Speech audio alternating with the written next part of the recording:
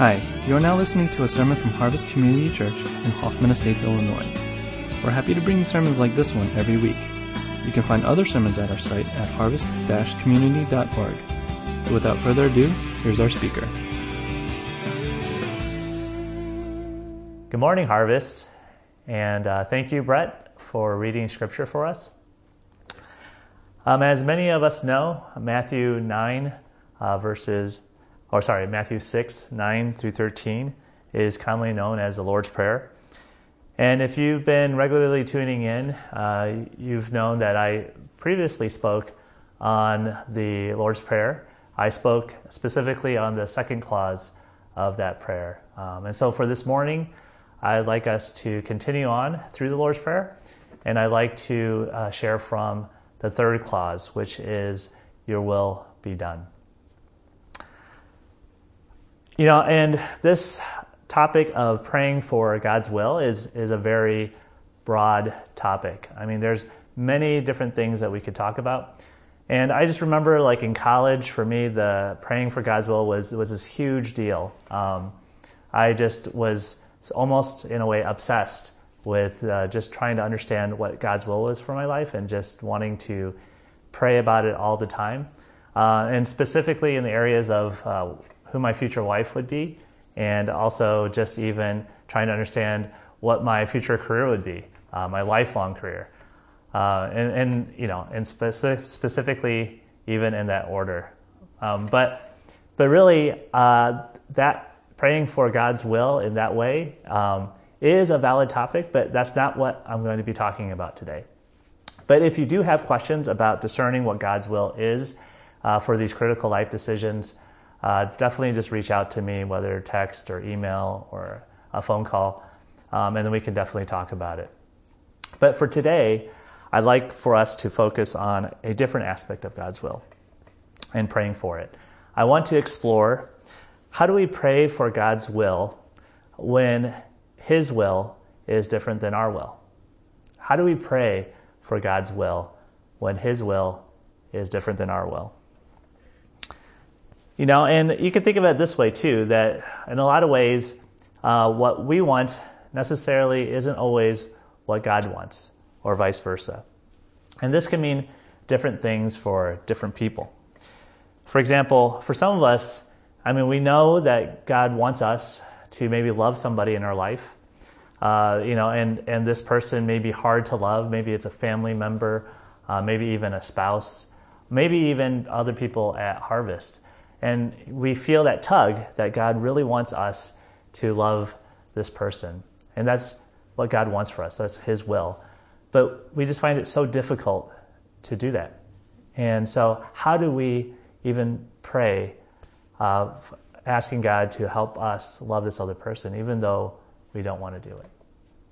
And maybe for some other of us, we've been going through this really difficult time, this season where we just feel very far from God, or just that we don't really even, we've been disappointed maybe by the church or other people in our lives. And in this case, we feel this tug again that God wants us to spend time with Him, to be with Him. But for some reason, we just have this bitterness, or maybe even just we can't get ourselves to go to Him. And so in this case, we know that God's will for us is to come to Him, to spend time with Him. But for whatever reason, because of our circumstances, because of what we're going through, we don't want to do that. So how do we even begin to pray, even pray when we're in that situation? And then maybe, lastly, even for others, maybe it's just we're so busy. Maybe we have young kids or kids in school now, and they're at home, and it's just noisy, and there's just so many things going on. And we know that God's will, again, is for us to spend time with Him, to really even carve out time for Him, but we're just so busy. And by the end of the day, all we want to do is just have a break. So we know what God's will is for us. We know what God wants for us. But all we want to do is just at the end of the day, find a breather and reset for the next day. And I think in all these cases, what we want really is different than what God wants. And before, we feel guilty about this, or that we think, oh, this is like another sermon about how to live the Christian life better. I just want to say that, God understands what we're going through. And even more specifically, that the Bible actually has a very clear example of somebody else who has gone through this.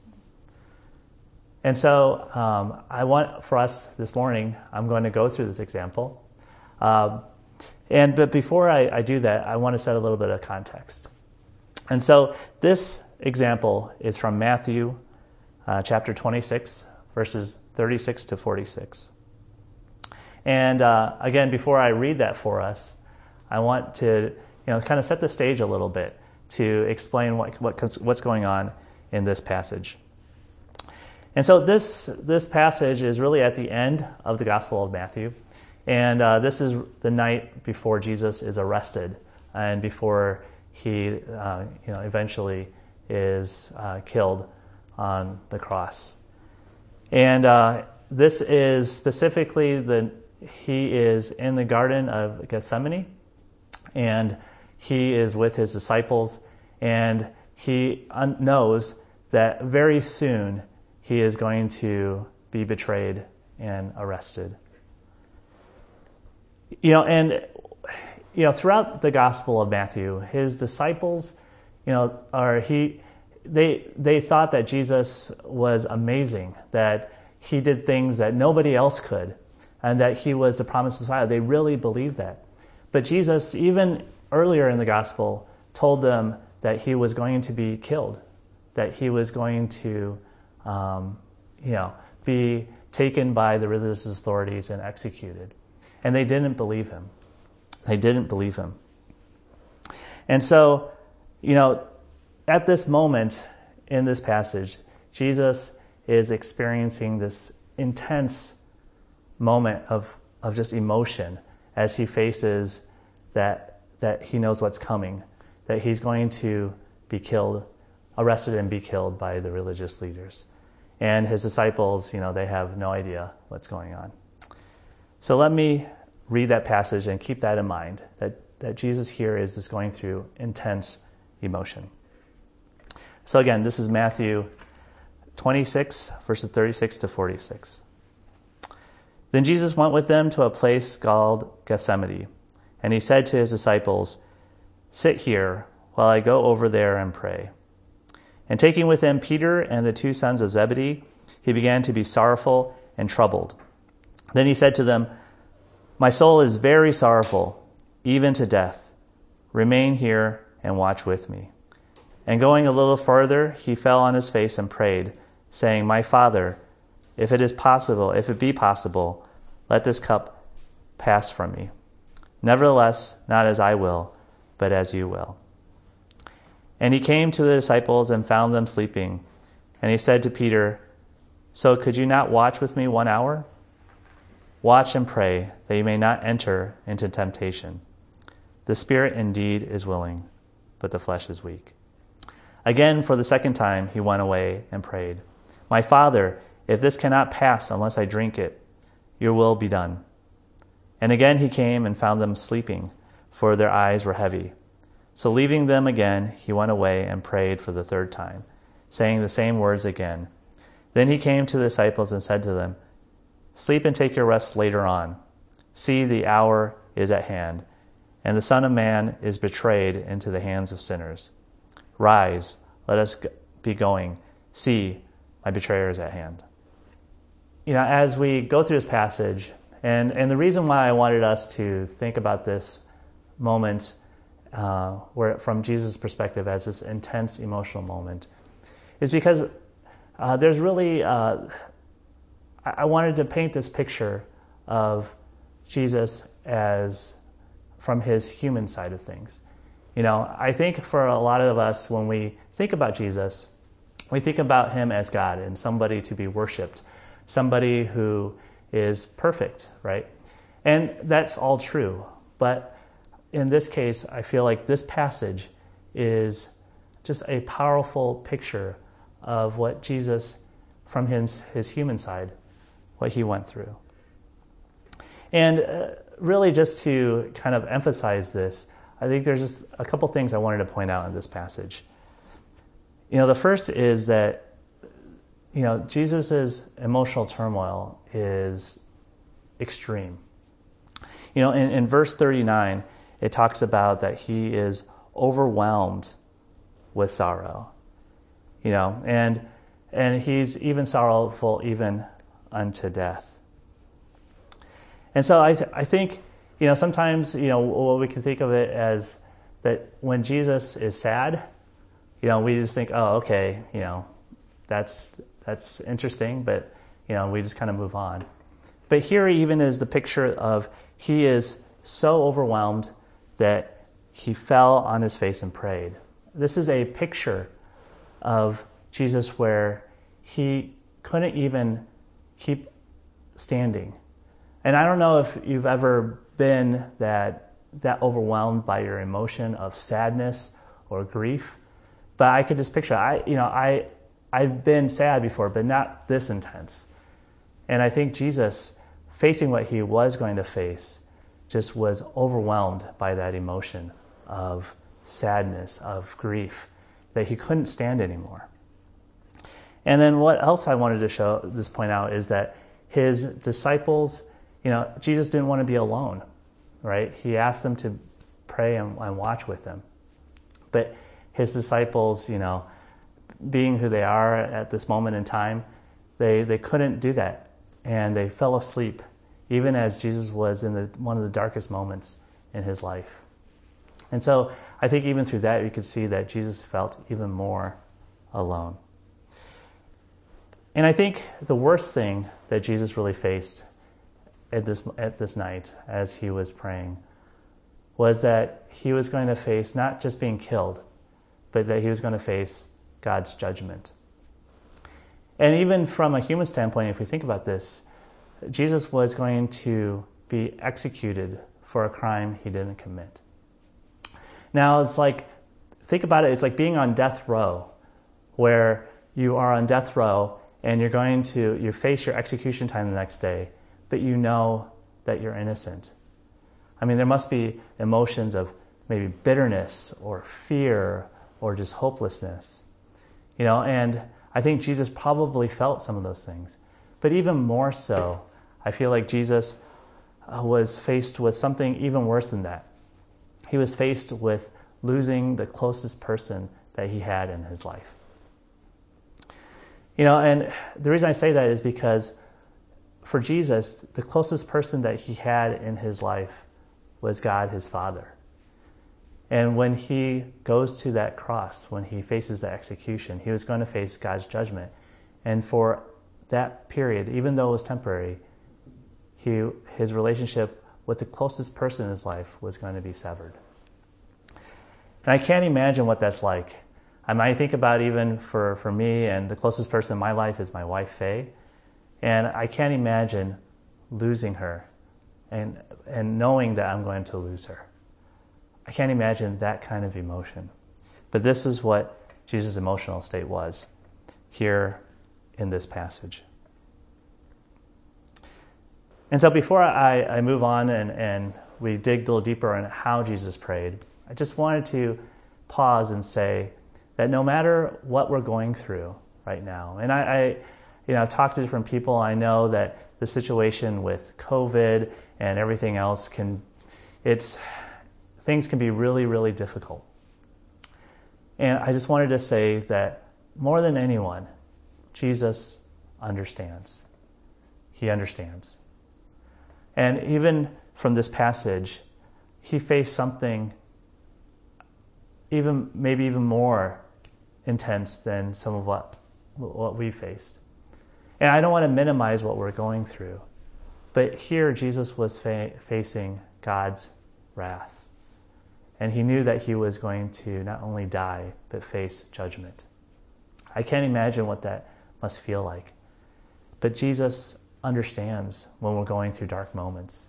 And I just wanted to say that for any of us who may be going through dark times. And so for the rest of this time, I want to go through just two observations in how Jesus prayed. Just two observations. So the first observation is that Jesus struggled in prayer. Jesus struggled in prayer.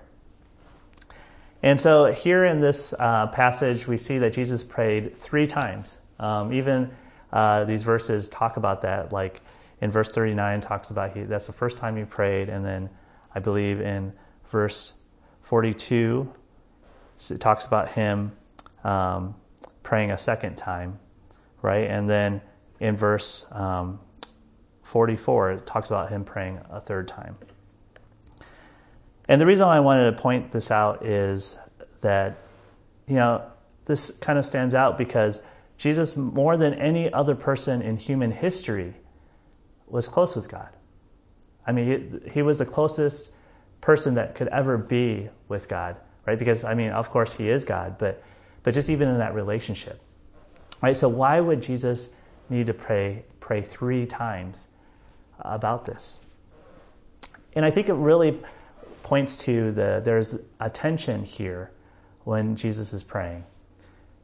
He on one side he feels that if it's possible, take this cup from me. He personally doesn't want to have to go through what he's going to go through. He is really feeling that tension, again, from a human standpoint. But then he also acknowledges that it's God's will. What God wants from him is to go and to go and be killed, right? And for the rest of humanity, in that sense, that God still loves him, and he knows that God still loves him, but what God wants from him is not what Jesus wants. And so I just wanted to point out that there is true tension here between what Jesus wants and what God has planned for him. But what else is interesting here is that also the repetition of 3 times shows that Jesus, he was willing to stay in this tension. He was willing to keep trying to pray and trying to work through what he was feeling. And it makes me wonder why. Why would Jesus still be willing to work through this? Maybe for the rest of us, we could have thought, if I'm the Son of God, maybe I'll use my authority to not go through this. Or for maybe some of us with the more avoidant attitudes, we'd be like, okay, I just don't want to even pray. I'm just going to go here and pretend that things are fine, or distract myself with something. But Jesus continues to go and struggle in prayer. And why? Why does he do that?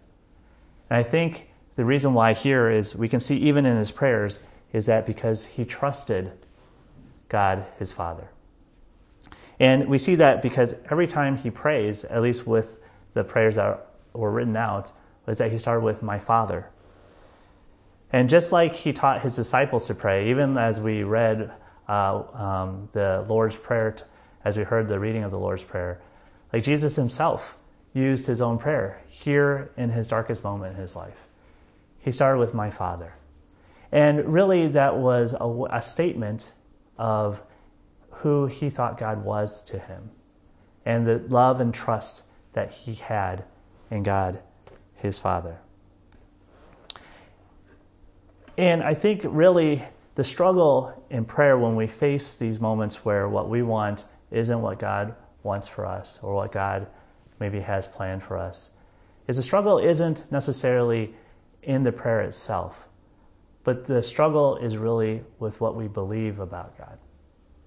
And the struggle is really, how much do I trust that God is here with me in this dark moment, in the struggle? How much do we believe that God loves us?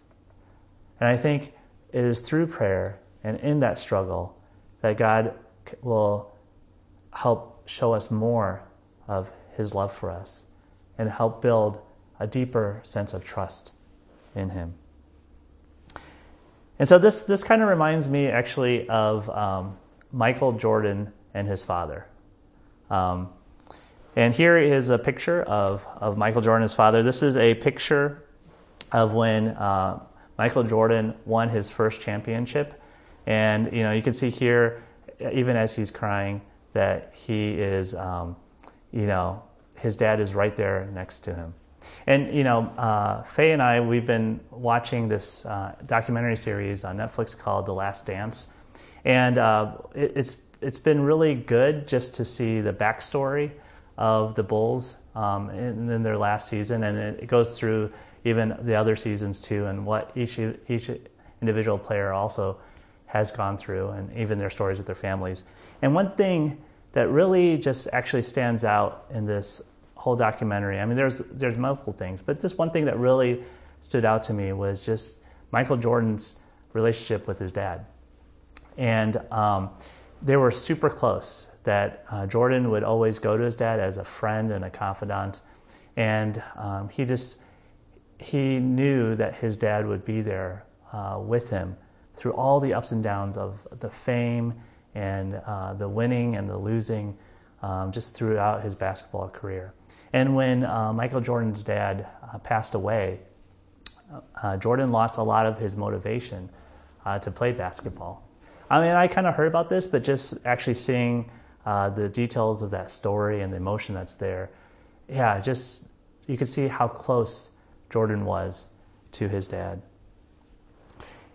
I think Jordan, without a doubt, knew that his dad loved him. And that helped really stabilize him throughout his basketball career, at least when his dad was still with him. And so I wanted to share that because that is a great picture of what it's like even with our Heavenly Father. I know that some of us might not have the greatest relationships with our dads, or maybe we've had a lot of even previous pain or brokenness with our relationship. But that still doesn't mean that our Heavenly Father doesn't love us. He does. And I know that God wants us to know that. And God wants us to know that we can continue to grow in trust with Him. And so I just wanted to share that picture because I feel for a lot of us, again, the struggle necessarily isn't in the prayer itself, but it's in what do we really believe about God? And do we really trust Him? And do we really know that He loves us? So that was the first observation. The second observation I want to go through is that Jesus' openness in prayer, His openness in prayer. And if you read closely, Jesus' first prayer in verse 39 is actually different than His second prayer in verse 42. And so let me read these again to show us the difference. So in verse 39 it says, "My Father, if possible, let this cup pass from me. Nevertheless, not as I will, but as you will." And then in verse 42 it says, "My Father, if this cannot pass unless I drink it, your will be done." We could see in the first prayer that Jesus is asking God if it's possible for this cup to pass from Him, right? And I think that's just even an acknowledgement that He really didn't want to go there, as we kind of talked about before. But in the second prayer, what's really interesting is that He acknowledges that if not possible, let your will be done. And so you can see there's this change, right? A change in how Jesus saw what was about to happen. And I think that's really actually astounding because if you think about it, Jesus is a perfect human. And when we think of something that's perfect, we don't think about something perfect changing. When we think about the perfect ice cream our favorite ice cream or our favorite meal, we usually think of it as almost perfect. And would you change something about your favorite ice cream or your favorite meal? No, I don't think so. But in this case, what's so crazy is that Jesus, the perfect human, needs to go to God, His Father, and He needs God to help change how He feels about what's about to happen. There's this progression here from His first and His second prayer. And so, I want to ask us this morning, are we even open to change when we pray to God? Because, there's not a lot of time between Jesus' first prayer and second prayer, but I feel like Jesus was very open to what God wanted to say to him, what God wanted to help him even see or feel. But then for a lot of us, even for myself included, I think when we go to prayer, sometimes we are not really open to what God really wants to say to us. And a lot of times I have my own requests. I have, God, I want you to change my situation. There's a lot of things that we want God to do. But are we willing to hear what God wants to do in us? Are we willing to embrace, to accept, to even submit to what God wants to do in our lives? And so, I just wanted to really end this time with you this morning with just a more personal note. Now, even as we've been going through this prayer, I think it's been even helpful for me personally, thinking about one of the things that me and my wife Faye have been struggling with. Some of you know this, but and I have my wife's permission to share this, but Faye and I have been going through 2 years of infertility. And I share this not to kind of highlight that we're going through this, but I share this because I feel like I want for people to know that, this is something that we're currently going through, and this is something that we are struggling in prayer with. I can honestly tell you that I want a natural-born child. This is one of the things that I really do want in my life. But, for whatever reason, God, hasn't allowed that to happen. He hasn't provided that natural child. And I share this too because I know that for a lot of times when we share as believers, sometimes we have the happy ending in mind and we share that, and that's how we neatly tie everything up. But that's the other reason I wanted to share this, is because we're still going through it. And it is difficult at times when I am praying and asking God, what would you have me do in this case? And just the struggle, trying to hear what God's will is in this case. And so I just wanted to share that because I still really believe that God, loves me, that God, I do trust God, but there's this reality of infertility that we're facing, and there is a lot of tension there, and it is a struggle. If I'm just wanting to be honest with you guys, but I would say this, that Jesus understands better than anybody else what we're going through, and that he is inviting us to journey with him as he's gone before us, to journey with him through this struggle in prayer and praying for God's will. And so, as a fellow brother, I'd like to invite you guys on this journey with me.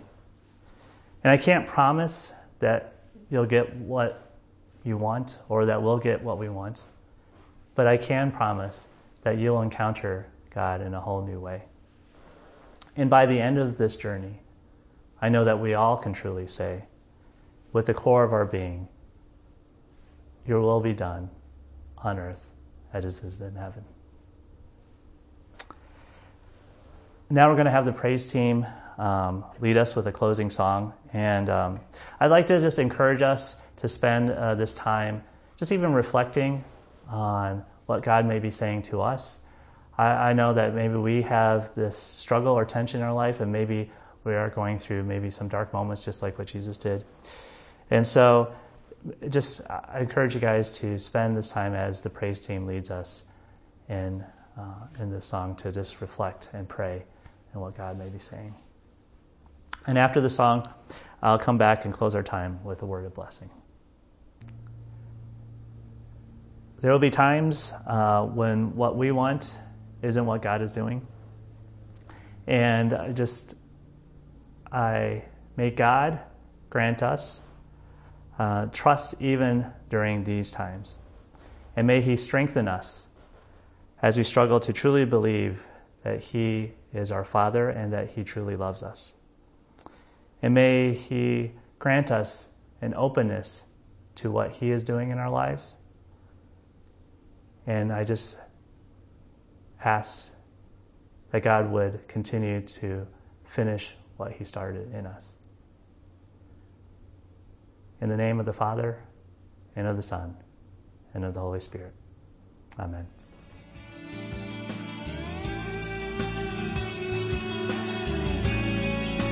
Thanks for listening to the sermon from Harvest Community Church. If you would like more information or have any questions or comments, check out our website at harvest-community.org. Thanks for listening.